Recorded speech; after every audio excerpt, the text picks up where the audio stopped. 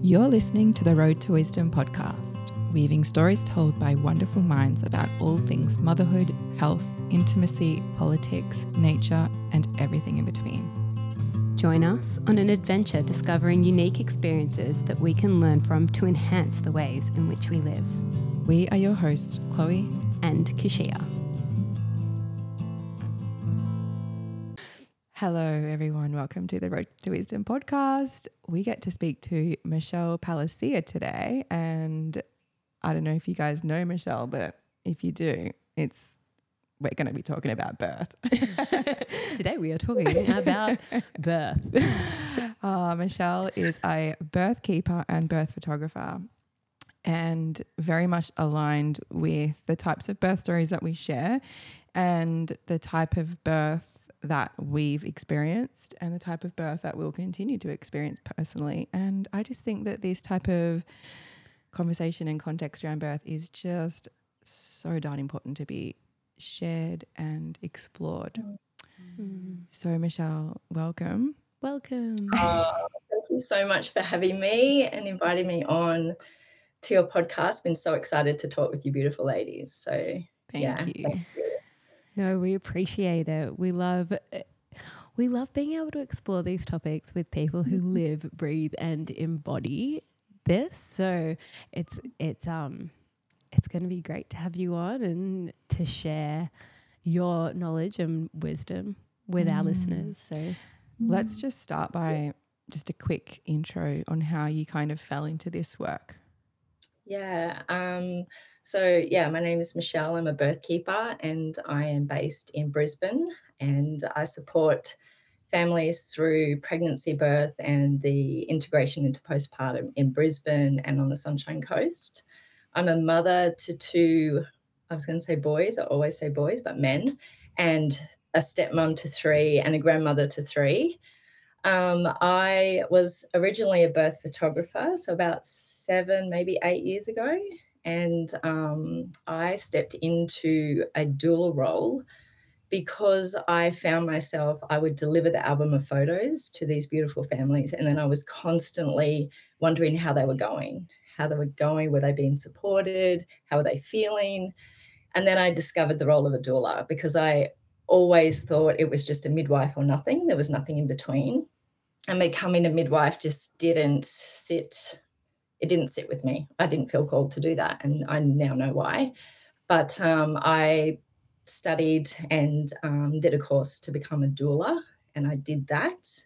And then, so I was supporting births in hospital, mainly hospital, and then I photographed my first home birth, and it was just the difference was amazing. And I'll never forget the midwives that were at that home birth. They are definitely the unicorn midwives, traditional midwives, because I then went on to support more home births. And I just went from that first home birth thinking, this is amazing. This is how all midwives, practice.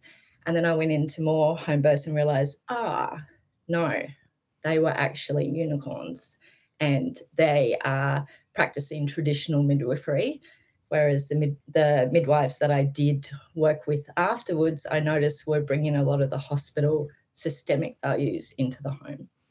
So I then, probably about 3 years ago now, made the conscious decision not to attend any planned hospital births, because as a doula, I was finding that my role, in essence, was to hold the hand of a woman and guide her into a space where she was most probably going to be abused and not listened to and coerced and be left as a shell of herself. And I wasn't okay with that because I had witnessed a free birth. So I had noticed and seen the difference. So I couldn't do that anymore.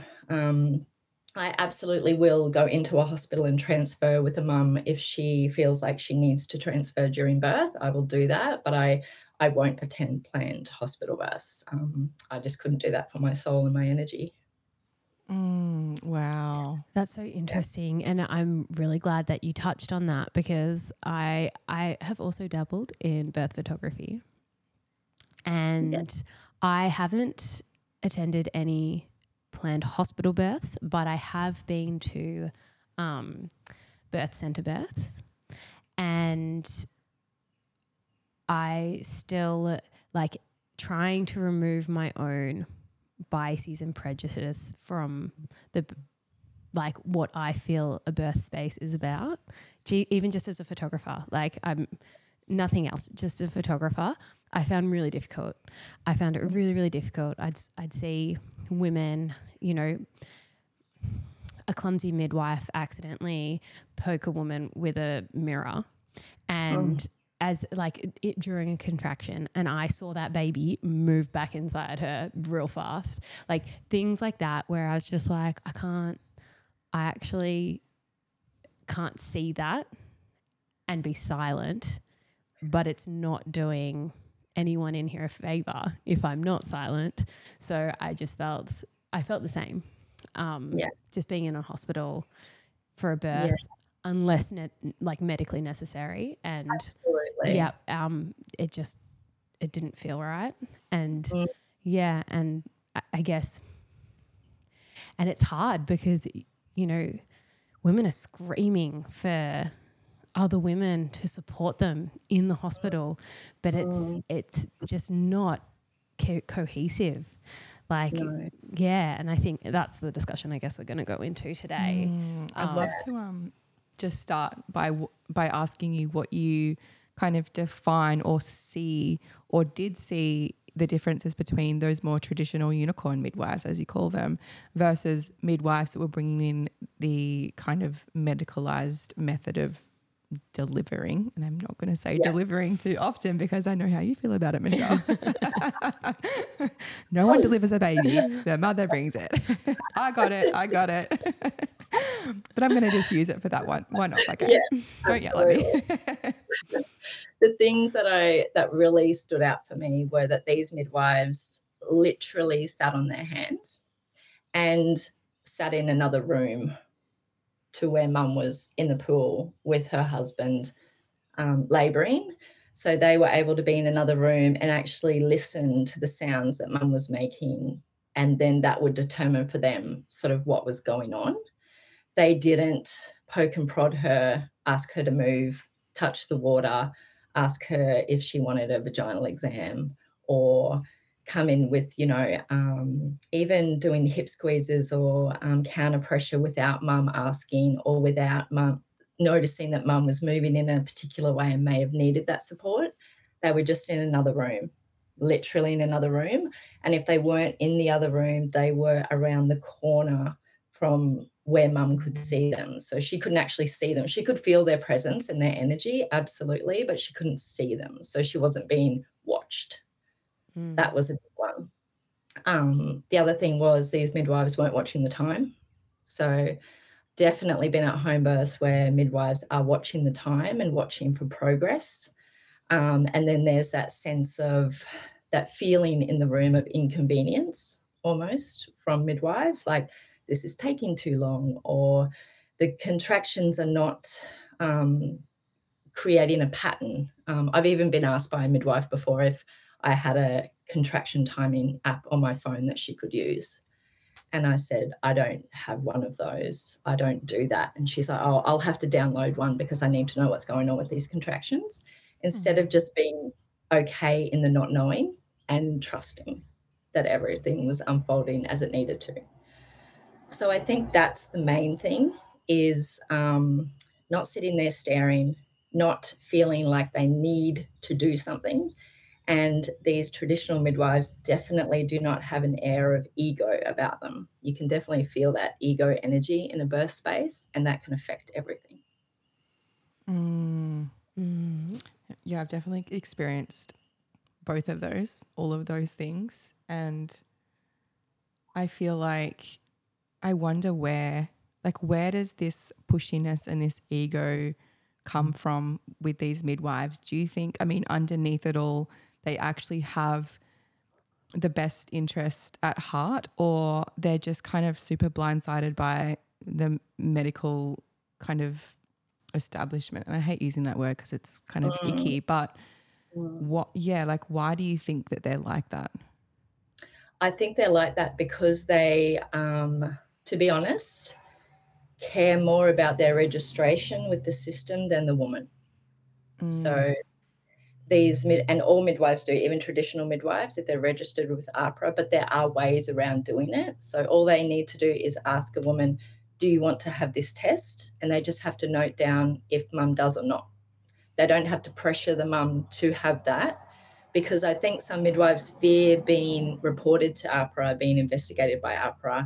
Yeah, I've heard Rachel Reed quoted quite a few times saying, if a midwife hasn't been reported to AHPRA, she's not doing her job properly. That's so interesting, because a lot of people would obviously look at a midwife who's been reported or had something go wrong and it's like, oh, steer clear of her. But I personally worked with a midwife who'd been reported heaps, and I was told by more midwives that Yes. it's not smart to be working with her, or you shouldn't be working with her, or that's dangerous, or there's no insurance, there's no this, there's no that. But yeah, I'm definitely learning that those midwives are the ones that you want around. Yeah, absolutely.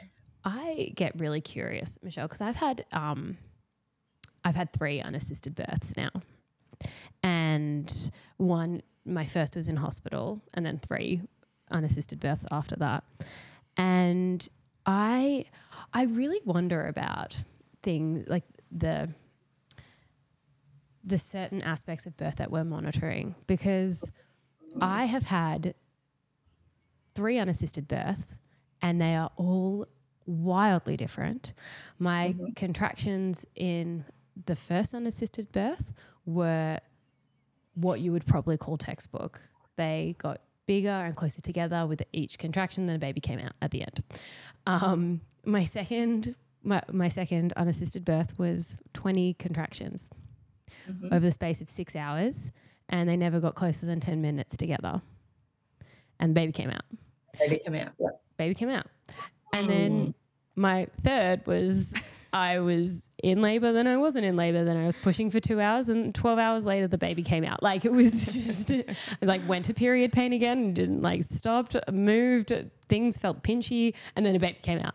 So I just wonder, and that's all within the one woman. And if that's all just within me, how different birth can be and look in all these different women.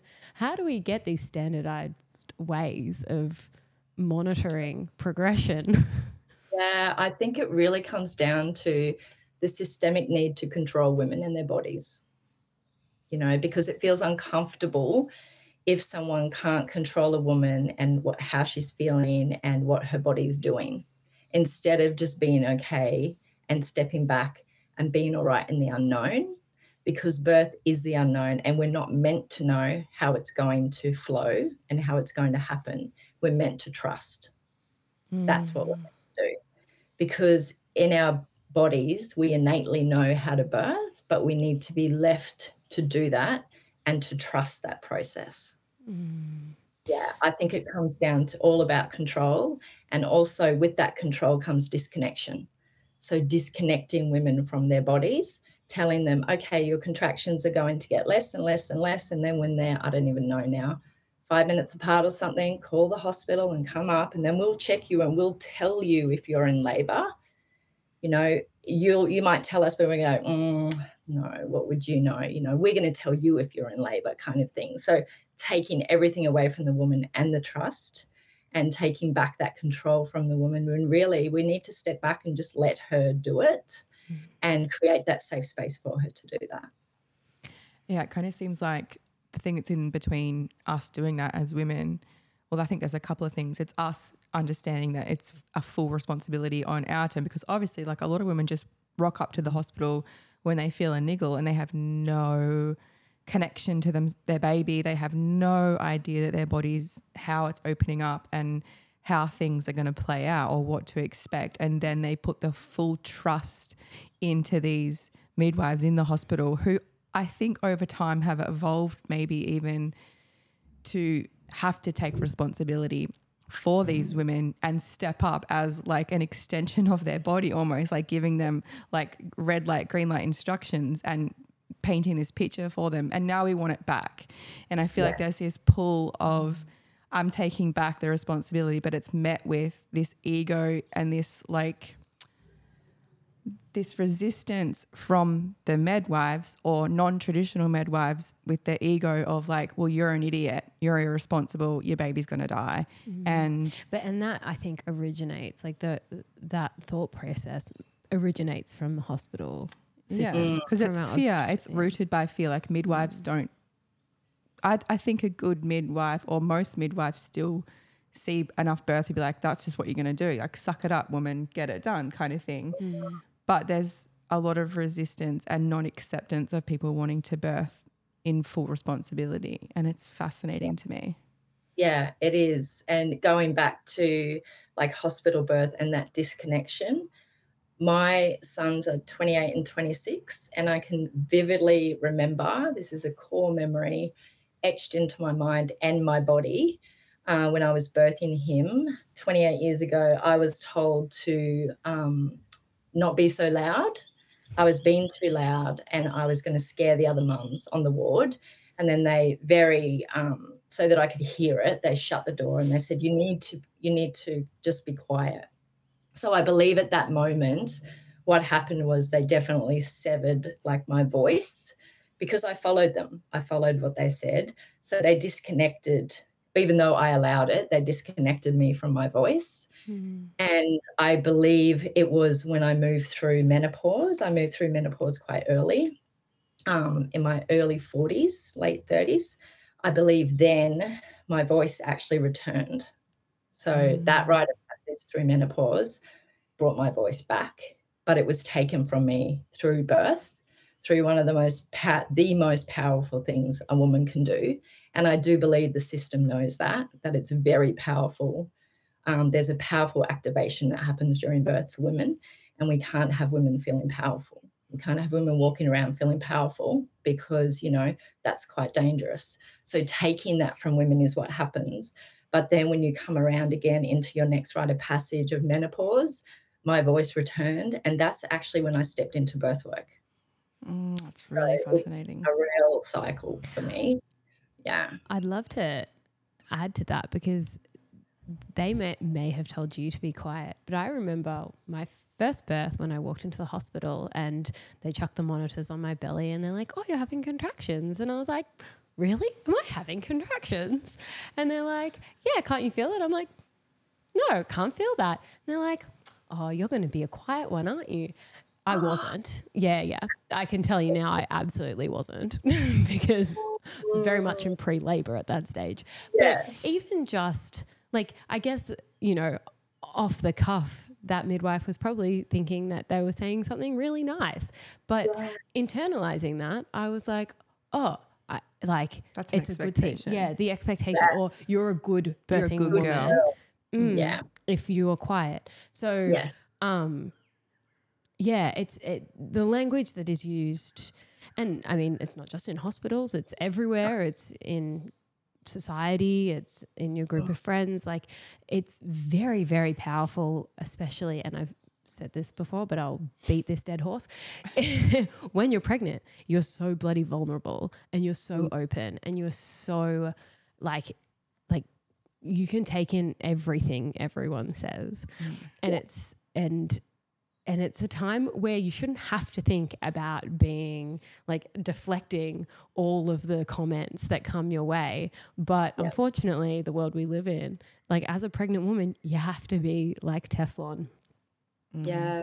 And it hasn't changed from when you were birthing to when. Absolutely. It's definitely gotten worse, I do believe. My hospital births were not anything like what I've seen. Absolutely not.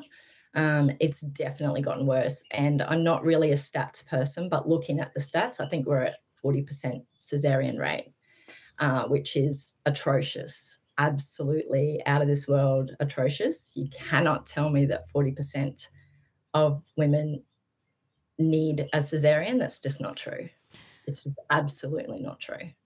I don't think we need stats or No. any scientific research to say that. I mean, most women that you speak to, they're like, oh yeah, and then this happened and then I needed a C-section, and it's like clearly not necessary. But that it's like the perfect cascade of interventions. Like you just hear it play out over and over again. You're like, we haven't learnt this one yet. I feel like it's super easy to vilify midwives in this current climate, and it used to be obstetrics and now it's both of them. And I do feel like this is where we need to turn the self, like really look at women as ourselves and, you know, encourage and get together with women and kind of have these conversations about, well, actually, it's not your midwives or obstetrician's responsibility to bring your baby into this world and, you know, teach you how you're going to do this and how things are going to plan out. Because I know there's also a lot of midwives who work in a system who are very much like midwives, but they're also sick and tired of how the system at larger plays where they have to fill out all this paperwork. They've got boxes to tick. They've got their thing that they're actually held against, and they have to perform in certain ways. And I think that obviously leans more to, you know, that cascade of intervention and doing things that they don't really necessarily believe in, but they're also doing it. And so I feel like we can really, like vilify the entire birth system in the system. But I'd really love to continue to just shine a light on our responsibility in that, and how, if we're pregnant, we know this, we can hear a million of these stories. We can talk to women who accidentally wound up having a C-section when they didn't want one. But ultimately it's most likely their responsibility and their fault that they walked into that with, even if it's unconscious. And I know that sounds harsh, but how do we, I want to talk to the... Well, it is nuanced. I couldn't, because we also give midwives a little break here because it's a nuanced topic in the way that, like, I know midwives who are fantastic, but they are still very much held in that system. But to be able to support, you know, say in the home birth program, they've, you know, worked really hard to get this program, and to be able to keep that funding coming and keep being able to support women to be at home, which statistically is proving safer than birthing in a hospital. You know, they have to tick these boxes, you know, and there is just that litigation. So they're like held by this to be able to produce this, and it's like it's a really big cycle. So I think that's what I mean. It's it's something that we need to know that that's most likely going to happen, and empowering mothers and their partners is probably the most successful path to take. Yeah. So prepping for that and understanding fully in that 9 months what is going to happen. So. And I think a lot of the time for a lot of people, they don't even know that it's actually an option to find out that you're pregnant and go about your business and grow your baby and birth your baby at home. Like it's so conditioned to them to bring in a medical person. Like it actually is an option. It's not illegal to birth your baby how you want to birth your baby. You know? So when we're given options, like when people, excuse me, say that they do go to their GP, or they find out, their GP will say, okay, you've got these options, you know, you can go to hospital, and a really good one might say you can find a midwife and birth at home. But none of them will say, or you can do nothing and just continue to grow your baby and birth your baby at home. Like none of them would say that. Whereas that option isn't being talked about in any of the documentaries that I'm witnessing. None of them. You know, they're not saying these are actually your options. And one of them includes doing nothing. You don't have to have a medical provider there. Yeah. Yeah. And look, I think that's a conditioning we've had from so young, because I mean, I fell into that. Like as soon as I found out I was pregnant, I'm like, I need to go to the doctor and they need to confirm this, and I need a blood test to make sure it's happening. And that's like, and you know, went down that path. And then even, you know, the second and third time I still went down, like in my pregnancies, I was still in that allopathic care. But just absolutely didn't want to go near it for the birth experience. So Yeah, and that's the deep conditioning that for a lot of women is part of their birth prep. Unraveling that deep conditioning of outsourcing responsibility for their body and for themselves and taking that back. And that comes in the sign of when women approach me, they're sort of like, I just don't feel like I want to birth, with a medical provider. And I'll say, then don't. Like if that's the feeling and that's the message that you're getting, because that is a message that you're getting from your baby. And I feel like for a lot of women, what happens is there's a lot of distractions for them. So when you're pregnant, your baby definitely gives you messages about how they want to come through. They definitely do. But for a lot of women, the distractions happen in terms of the tests, the scans, I need to do this workshop and this course. I need to read this book and watch this video in regards to learning how to birth, instead of taking a step back and going, it's actually inside me. I know how to do this. I don't need to be taught how to breathe. I don't need to be taught what positions to get into. I don't need to be taught anything. What I actually need to have a look at is all of the other stuff that I've pushed down into my womb. And my baby is giving me these messages saying, Mum, you need to look at this because I don't want to be birthed through this. You've pushed this down for too long. And if you don't get rid of this, I'm going to be birthed through it and it's going to become part of my imprint. And I don't want that. And that's so beautiful too, because I mean, and this is coming from my own experience, there's such a muffling of our intuition throughout life. And so when it does come into the birth space, and I'm even going through it now where I'm like, oh, is that my intuition? And I'll cross-check myself and then cross-examine myself again and then be like, okay, I need to just calm down. I don't know if that's conditioning or I'm just highly strung human. Could be a bit of both. It's hard because we're also in a position where we're now both pregnant and we're, having these conversations and we're having a lot of output, and it's hard as it is to call in your intuition when this is maybe your first time being fully dependent on it. And so I think to be having those moments where you're like, is that my intuition? Is that my anxiety? Is that my insecurity? Is that my fear? Is that my experience? Yeah. But I think something beautiful that you touched on there, Michelle, was that it's not just our intuition. Like if we tune out and tap in, we're actually getting wisdom from our baby as well. And we're not alone in it. So I think that's really beautiful because it's not something that I've considered before. I'm like, oh, I'm all alone in this and I have to make all the decisions. Your baby is there and communicating with you. So those distractions that we go through when outsourcing takes us away from baby, and that's the first step of the disconnection, right? Because we're being disconnected from our baby, from our body, from our intuition. Because as you know, your intuition and instincts are heightened during pregnancy to protect you from predators, just like animals, to protect you from predators. So when you get like a red flag or something, that doesn't feel right. That's because it's not right. So that's where you need to have a look and set a boundary and just go, okay, I'm not going there, or I'm not doing that. I'm not talking to that person.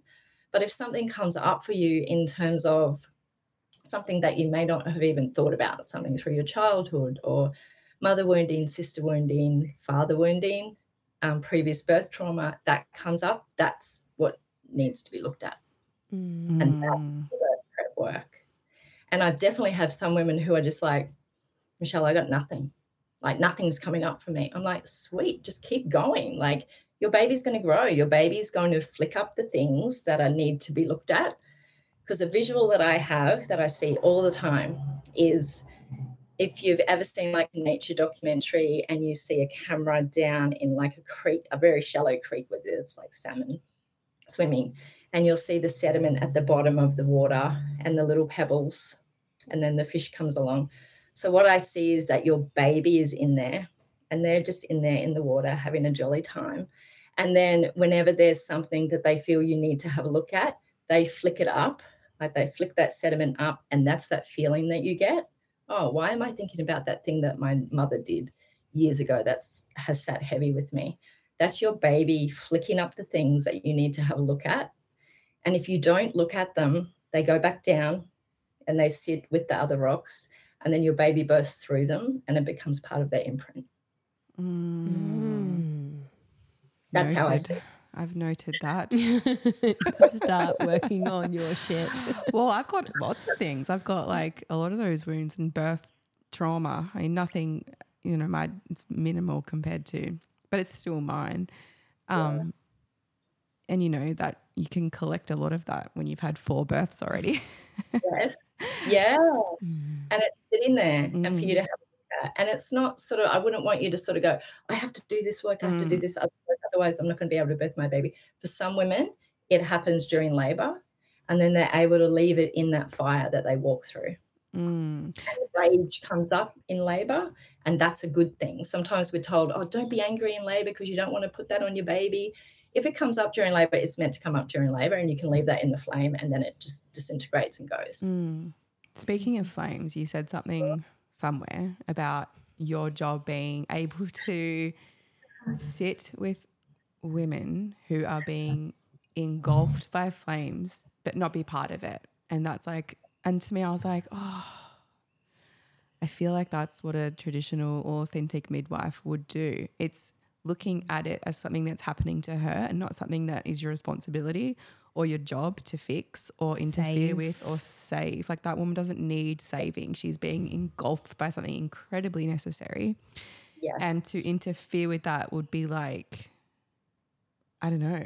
Yeah, well, you're taking her rite of passage away from her. Yeah. Like, I definitely felt that in my most recent birth, which is bringing up some stuff for me right now. But but I don't know if you know Mimi, Michelle. Oh, yes. Yeah, so she was taking photos for me in my most recent birth. And the last hour of that labour before Poet emerged into the world, I was absolutely in the fire. Putting it mildly, engulfed. Like, and I walked away from it. And I mean, at the time I was like, oh, it's my last birth, so great. But now famous last words.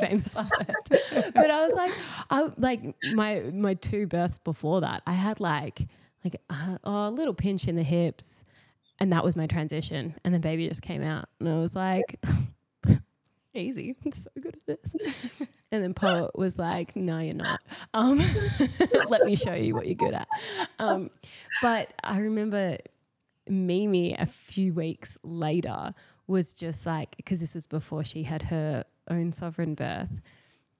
And she was just like, it was so inspiring to be there, because it's like seeing you go through that. She was like while I was capturing that, she's like, all I could think was, am I doing that again? And then she's like, and then as soon as you had that baby in your arms, I'm like, fuck yeah, I'm doing that again. Like, that is it. Like, because that is it. Like, if I was saved, if someone tried to take the pain away or the intensity away or disrupt it in any way, shape or form, I mean, I left that birth with 4 children that I have to mother, and like very often on my own. And coming away from that birth, I was like, I can actually, like, I can walk through hell and be fine, like completely unscathed. I'm sweet. Yeah. I got this. Right. And I wouldn't have that internalized power if I had anyone there to distract me, save me, feed me, whatever it is. You can be fed. Not in that stage, I can't. Not in that stage. No. The food would just disintegrate before you. Yeah, I'd like look at it and just like burn it into flame. And you would be what the system would call a dangerous woman. I love that. Because you were powerful. You know what I mean? You felt that power. Yeah. You went through that activation and you're like, yeah, hell yeah, I can do that. I can do anything. Like having these women rise and just feel powerful, how we're meant to feel, because there is that activation. That's how we're meant to feel as women. And it takes nothing away from the masculine. They're both needed in different ways. Takes nothing away from the masculine. But for the feminine to feel powerful, that's dangerous. The system, that's dangerous. And I believe that's why there's a huge disconnection, because they can't have that. As a birth keeper who who has felt like, has labeled that as like your job to just observe and allow and fully trust in birth and the woman to birth. Have you ever, I mean, like, how does your ego go when looking at something and you might see something that's like, oh, like, oh, this could be dangerous, or like, she should transfer or whatever? Like, have you had those moments where you've been pushing and pulling with your ego? Or even just your feeling of intuition? Yeah, maybe a feeling of uncomfortability, not a feeling of, oh, this is dangerous, or feeling like I think we need to transfer. That's never come across my mind because it's always the woman's decision. But definitely some feelings of like, the big one for me is like if a woman hasn't been moving very much in labor, because if they're not following what their body needs to do, sometimes like that can contribute to shoulder dystocia, which I've witnessed before because a woman was literally just completely stiff and not moving. So I have definitely had to check myself before I sort of went to walk in, and I'm like, hang on a second, where's this coming from? Is it me? It's me. Okay. And I actually had to leave the room. I just left the room and took a moment, come back to myself, and she had moved. So had I intercepted at that time, I would have messed up her energy. I would have taken her away from where she was. She was deep in the 5D realm where you need to go to birth your baby, and pull her back out into the 3D, 4D. And that's not it. Yeah. So definitely, I think a lot of birth workers do need to check themselves in terms of ego. And are they going in because they feel uncomfortable? Like they're seeing something in the space, oh, this doesn't feel good for me. I'm going to be able to fix this for her. I'm going to be able to make her feel better. So it actually helps them. And that's ego coming into it. And that can ruin everything.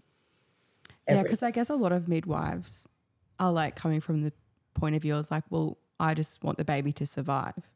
And so that's where their ego is like, well, my job is for that baby to survive. But I think there's nuance because like obviously all mothers want their baby to survive. Like it goes without saying. And so do birth keepers, birth workers, doulas, midwives, obstetrics.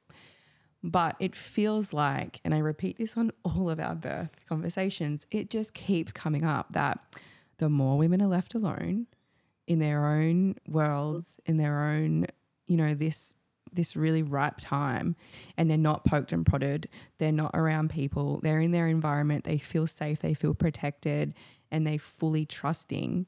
So many times nothing happens, nothing bad goes wrong, they just do their thing. Yeah. And I can definitely say that in comparison to the births that I've witnessed, the undisturbed births where nothing is done. And I'm finding more and more with these undisturbed births, if women aren't even touched, like even from their partners, not sort of patted and, you know, rubbed and stuff, unless they want to be, they just go ahead and birth their baby. Most of the time, they just need to be left alone. You know, that's what we do with animals. We're not there stroking animals when they go and find their safe space to birth. Checking their cervix. Right. Checking, poking, prodding, making sure everything's all right. They just do it. And leaving women just to birth undisturbed is what we need to do. And definitely for anyone in the birth space, being able to witness a woman be engulfed, I'll go back to the flame, be engulfed by the flame, and allowing, so for birth partners, sometimes it can be really hard for them because they're witnessing their partner go through this flame and be engulfed and be disintegrated essentially, because they're going to come out the other side a different person. But they have to be able to sit there and feel the heat of those flames wash over them and not let it affect them. You can definitely see and feel anyone in the birth space who's feeling the flames and then being affected, because they will sort of tense up and they will want to save because they're like, this doesn't feel good for me. I need to reach in and grab her and pull her out, and then it just derails everything. I think a little hint for our men out there is that your sole job is to protect the space. Yeah. So you're not protecting her. You can't. Like you cannot protect her, but you can protect the space and you can protect the environment. And in my husband's case, he's caught a few babies, a couple of extra hands, because I tend to want to birth over tiles and have to hold on to something while I'm doing it. So he's got that extra role. But yeah, I think that's a big one. And actually that leads me to my next question for you, Michelle, because you do hear the story a lot of women who are like, I'd love to free birth. I'd love to wild pregnancy, however we want to term that. But my partner is just not on board. He doesn't feel comfortable with it. So have you witnessed that in any of your couples? How have they navigated that? Yeah, so with a lot of my most recent couples, the partners are on board from the get-go. And but definitely I've had previous couples where the partner was just like, I am not okay with this. Like, this feels big. This feels like a lot. So when that comes up for men, that's their invitation. That's the work that they need to do. So let's have a look at that. Where does that come from? Is that previous birth trauma? Because we've got so many men walking around with birth trauma and PTSD from witnessing what their women went through, and that they weren't able to step into the masculine and save her. And it's not being talked about. So it's still in them. So they need an opportunity to express their birth story, because they have a birth story after witnessing what was done. So it can come from that. Definitely comes from a misunderstanding of the physiology of birth and how to support the physiology of birth. And when men get an understanding of that, the hormones and all of that sort of thing, and what they can do and what their role is, then they tend to relax. But if they have a look at, for a lot of men, it'll come up like, what happens if the cord's around the neck? Mum will unravel it. It's not an emergency. We've been told that that's an emergency, and it's just simply not true. So showing men these videos, but answering their questions. What happens if mum bleeds? Well, we've got some things that can support that, and we can do that. But supporting the physiology of birth helps to, not have extra bleeding, because if you have people poking and prodding you with everything and intercepting the space, that's when all of that stuff happens. Yeah. So I think men need to be given the opportunity to ask their questions, and women need to definitely stand their ground, because I have seen births be derailed because a woman has followed the man's comfortability. Mm-hmm. So he wasn't comfortable to birth at home. So they birthed in hospital, and she's moving through birth trauma. Yeah. He's fine. He feels good, but she's moving through birth trauma, and that's not okay. I think it's because like men naturally feel like they need to have like the control, or not the control, but taking the lead and being the protector. And if he doesn't know how to protect his pregnant wife, then he has no control of the outcome. There's nothing he can do. And that is incredibly... He's failed. And so that's incredibly vulnerable for them. Like, I know it's my partner's face. She's like, yeah, but I'm going to prepare for a worst case scenario with or without you. I'm like, great, go for it. But I don't want to know about it. Don't tell me what the worst case scenario is. Yeah, because that's not your work to do. You're doing enough. But I love that, because I'm like, I feel protected. I feel safe. I feel like you're doing your job, but don't jeopardize it for me by telling me that this is what you're looking out for. Yeah. Absolutely. And that will help him, because it brings awareness when we have that knowledge and that education. And men's brains work different to us. So something I always do with the couples that I work with, I always ask what the partners do for work, because it can give me an insight into how their brain works. So for a lot of them, if they're hands-on or engineers or something, they need to know how things work. So they need to know how a woman's body works during birth and how best that can be supported. A lot of them like lists. Give me a list of what I need to do, like dot points. Give me some jobs, like the birth pool is their job. Make sure that hose attaches to that tap before. This is so Brenton. That is your job. That is your job. Make sure it happens, and leave them to it, because they need to be given jobs. Yeah. Otherwise they don't feel useful. Yeah. And the other thing too, it highlights for a lot of couples trust in the relationship. But I think if the woman's not trusting herself, there's no way he's going to be able to do it. Like if, and I've had this conversation with Brenton. I'm like, I'm just a bit, like I'm really thinking of this. Like I just need to know you're on the same page. He's like, if you feel strongly about that and that's what you want to do, that's it. But if I was like, oh, I'm not sure. Like, I don't think I'm going to be able to make this decision. I feel like he'd be like, oh, we're fucked. Like, I don't know what to do. Well, what do? I need to do something. So because the woman is here. Yeah. And it's sort of like the woman needs to be like, okay, this is what we're doing. I need you to meet me here. Do what you have to do to meet me here. Yeah. And it's like, Brenton's doing that. Like, he's like, okay, that's what you want to do. I've got some concerns, but I'm going to look at it and then I'm going to meet you there. I feel like if we look at it in terms of polarity, in the birth space and when it comes to pregnancy and even like for the most part raising the kids, like we take the leadership role there.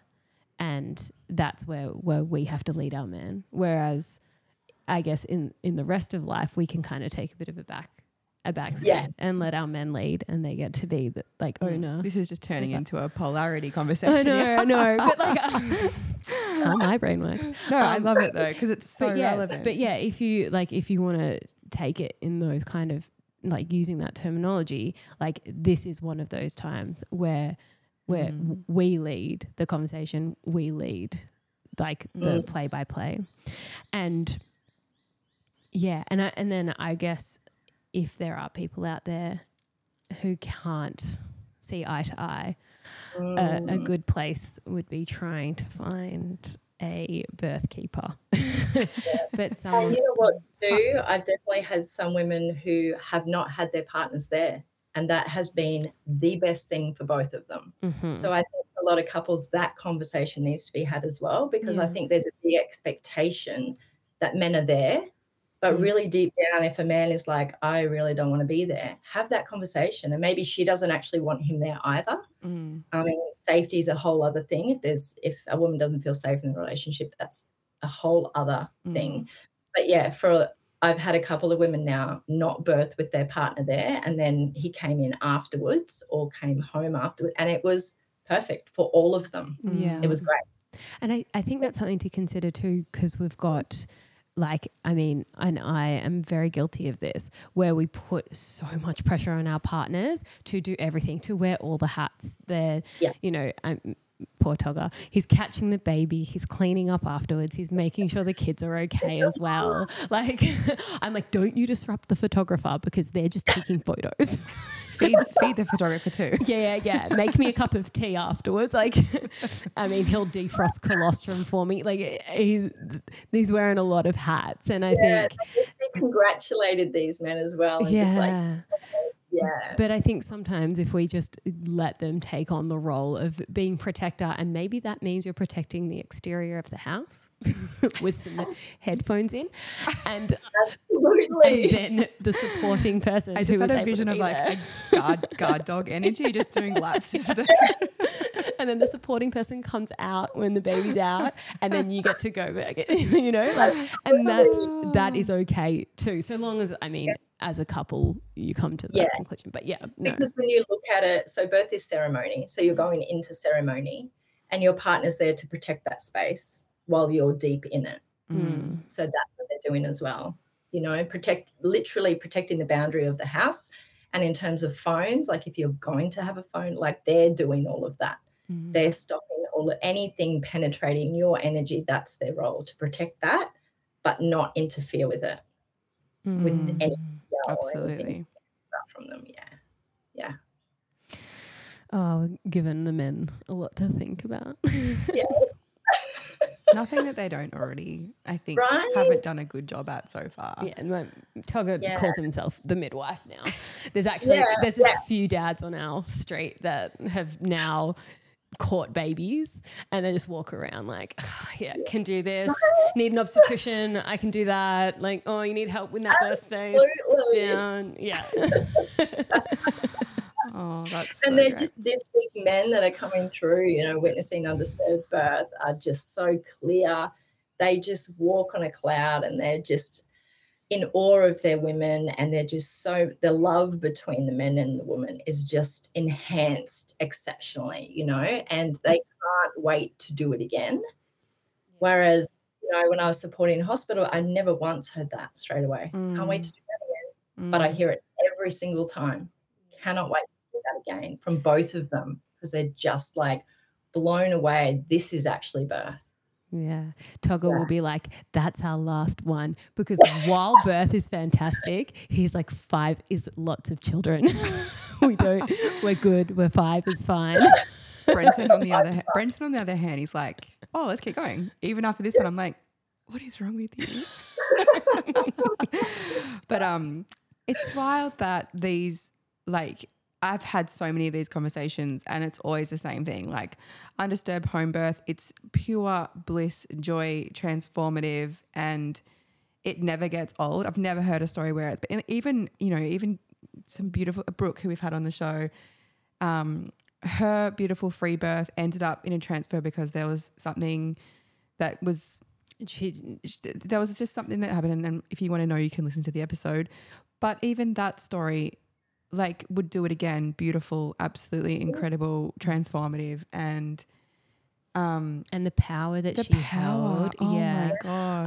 I was there when she transferred, and it was an onslaught. And I mean, again, listeners, you can go listen to the episode, but her grounded power was just insane. Like, to be in the presence of it, I was like, oh, I bow down to you, goddess. Like, this is unbelievable. But it's wild because these stories and this type of, outcome is constantly censored. Good segue. And and it drives me nuts because, like even another one of our episodes, Layla, she had a twin birth and, she proved herself to a midwife in a hospital and was kind of a bit sassy. It was like, see, I had a twin birth. No, that was the obstetrician. She's like, oh, now you've seen a twin birth in water. In water and unmedicated or whatever. And she was like, well, I'm going to have to see more than one.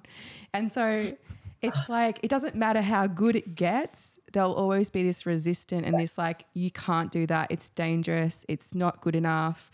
It's, it's just really, really silly of you to put yourself in that position when, all this list of things can go wrong and you're putting yourself in danger and rah. How do we break through this? Like, why is this so censored? I mean, and we've spoken about this, Michelle, before, and you have so beautifully called it out on your Instagram page that there is a major birth sharing platform here, which is brilliant. And I mean, I love birth stories, so I do. All birth stories, I think, are amazing, but also something we can learn from.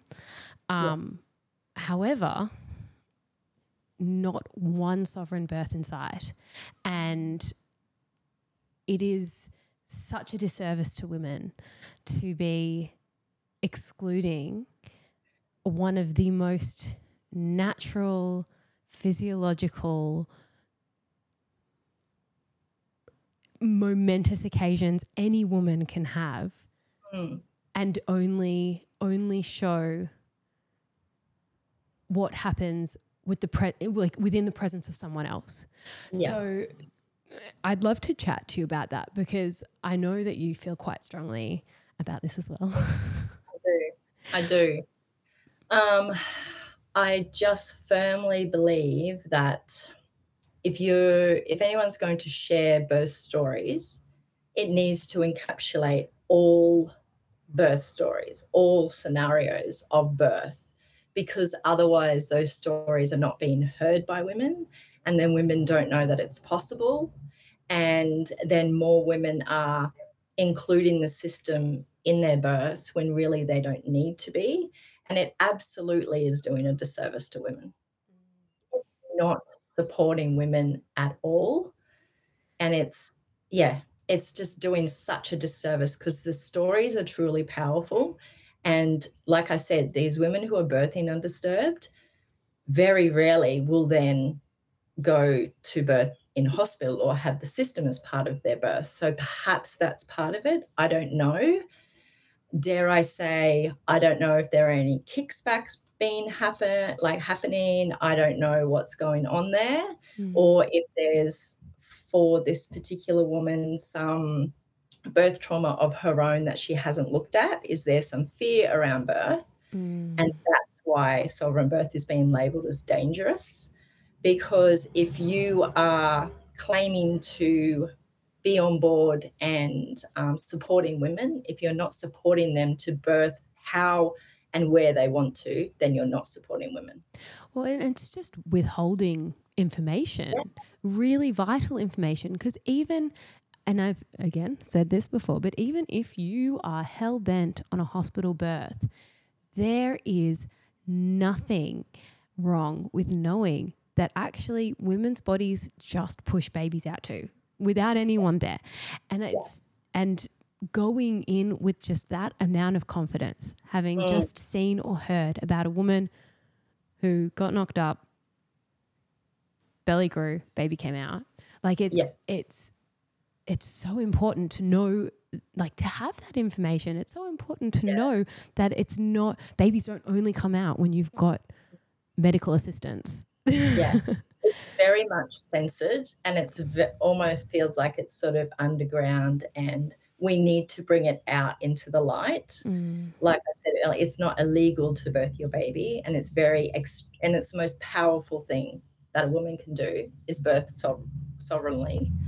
And not sharing those stories, withholding that information, is doing a huge disservice to women. And it's not okay when you've got such a big platform. So many women are hearing these stories. They need to know that there is a whole other sector that's possible, and that you can choose to do that if you want, if that feels good for you, and if that feels safe for you, that is an option.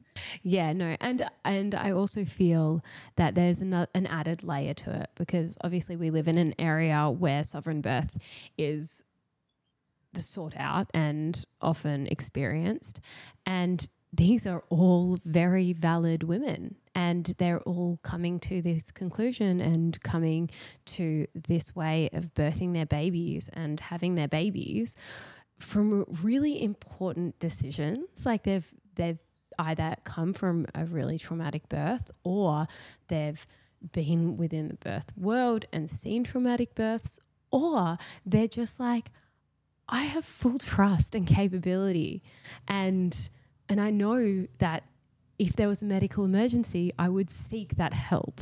Yeah. And until that point, I don't need like medical help. So, and just by not sharing those women's stories where they've been in their strength and their power, their decision making, and even like if they've had regrets or there are things that they would do differently, you're invalidating an entire demographic of women, and that's actually really heartbreaking, and that gets me because I know so many intelligent, very intelligent women who have come to the decision of birthing in their own power, and for like incredible valid reasons. And and then to censor that, to silence them, to vilify their choices, I think is sending a really big message that I don't know if it's intentional or not, but it needs to be called out. It does need to be called out, absolutely. If we're going to share birth stories, we need to share the whole scope of them. And there's, like you said, one whole demographic that's been shunned and been labelled as dangerous, and it's just not.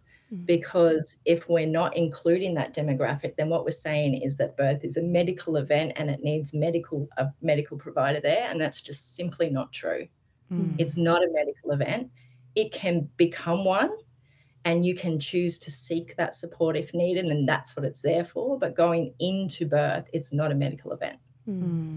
It's not. It's crazy. That's a big one. It's such a big one. It's so big. Well, it's just unfortunate because I feel like, I'm definitely someone who's open to having like a birth keeper or doula, or even someone who's trained to like save a baby if need be in your own home. I feel like the constant shunning of people like us that want to birth unassisted, it stops us from having access to people in that more traditional, authentic midwife position, because it doesn't populate us, if you know what I mean. Like there's no like, oh my God, look at that demographic. It's so incredible. It's so popular. Like, I see that there's a hole in that system that, more traditional, authentic midwives can be there supporting these women. It's just like there's no inclusion of that. So there's nothing for us, if that makes sense. And I think that actually it can almost create a bit of an extremist point of view too, like within the world of sovereign birth. Because if it is a censored taboo topic, we can't talk about this, it might attract or, I don't know, create almost biases where women may like just out of rebellion do things against their intuition as well. And so, and I feel like, so there, I mean, it's such a multi-layered, nuanced topic because, by silencing anyone, you can always create like the extremes. And I think that sometimes happens as well. And you see maybe women stepping into sovereign birth, but not from a centered place and a place of intuition. Place. Yeah, it's not resourced and maybe they can't get the people around them educated on it or on board, and so it's almost hidden and becomes more dangerous because then it's coming from a place of fear, which is not where anyone should be birthing from. So I think it's really multifaceted. I think that it's something that needs to be considered, but I think shining a light on this dark world of sovereign birth and sharing these sorts of stories, and getting this word out there. Like, your podcast is amazing, Road to Wisdom, which is what it's all about, sovereignty, and that includes, and it cannot not include birth. Totally. And for some reason, that's taking a really big chunk of our brain space at the moment. or the lack of. I'm quite surprised we've even been able to have this conversation, Michelle. It's going to go pretty down after this. I mean, check in in 5 months and we'll be like, we've got some pretty important guests coming on and we're just like, how do we keep our words? We need to maintain our vocabulary. Yeah, it's such a big conversation. It definitely needs to be spoken about more, and just surrounding yourself with the people who are sharing their stories. I know, Maggie and I have got a podcast, and it is called specifically Australian Free Birth Stories, because that's what we're sharing, because that's what's not being shared, and that's what women don't have access to. So we haven't recorded for a while, but we're getting back into it. But so amazing. That's what's needed. Oh, which is amazing. And if people need to find more, because obviously that's not our sole, No. our sole content, they can find your podcast and listen to those stories, which it's helpful because you need to know the full spectrum. Yes, absolutely. Excellent. Amazing. Now, where can our listeners find you, Michelle? I'm most visible on Instagram, and my handle is Michelle Palasia, and on there you'll find the links to my website, email, all the things. So podcast, and we will link to those in our show notes too. Make it nice and easy for everyone. Amazing. Michelle, are you offering like online kind of, because I know you only service a tiny little area of the world. Are you doing any online or virtual support for families birthing? Yeah, I do offer virtual birth keeper support.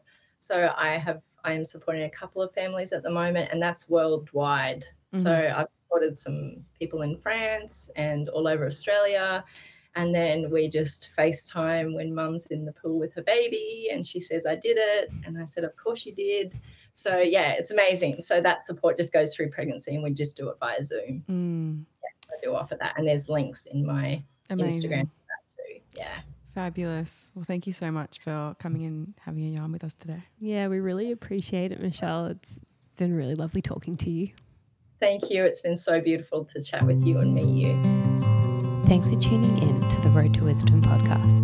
To join the journey, you can follow us on Instagram at theroadtowisdom.podcast and at www.theroadtowisdompodcast.com. Don't forget to subscribe and leave a review. We look forward to seeing you next week with more juicy content.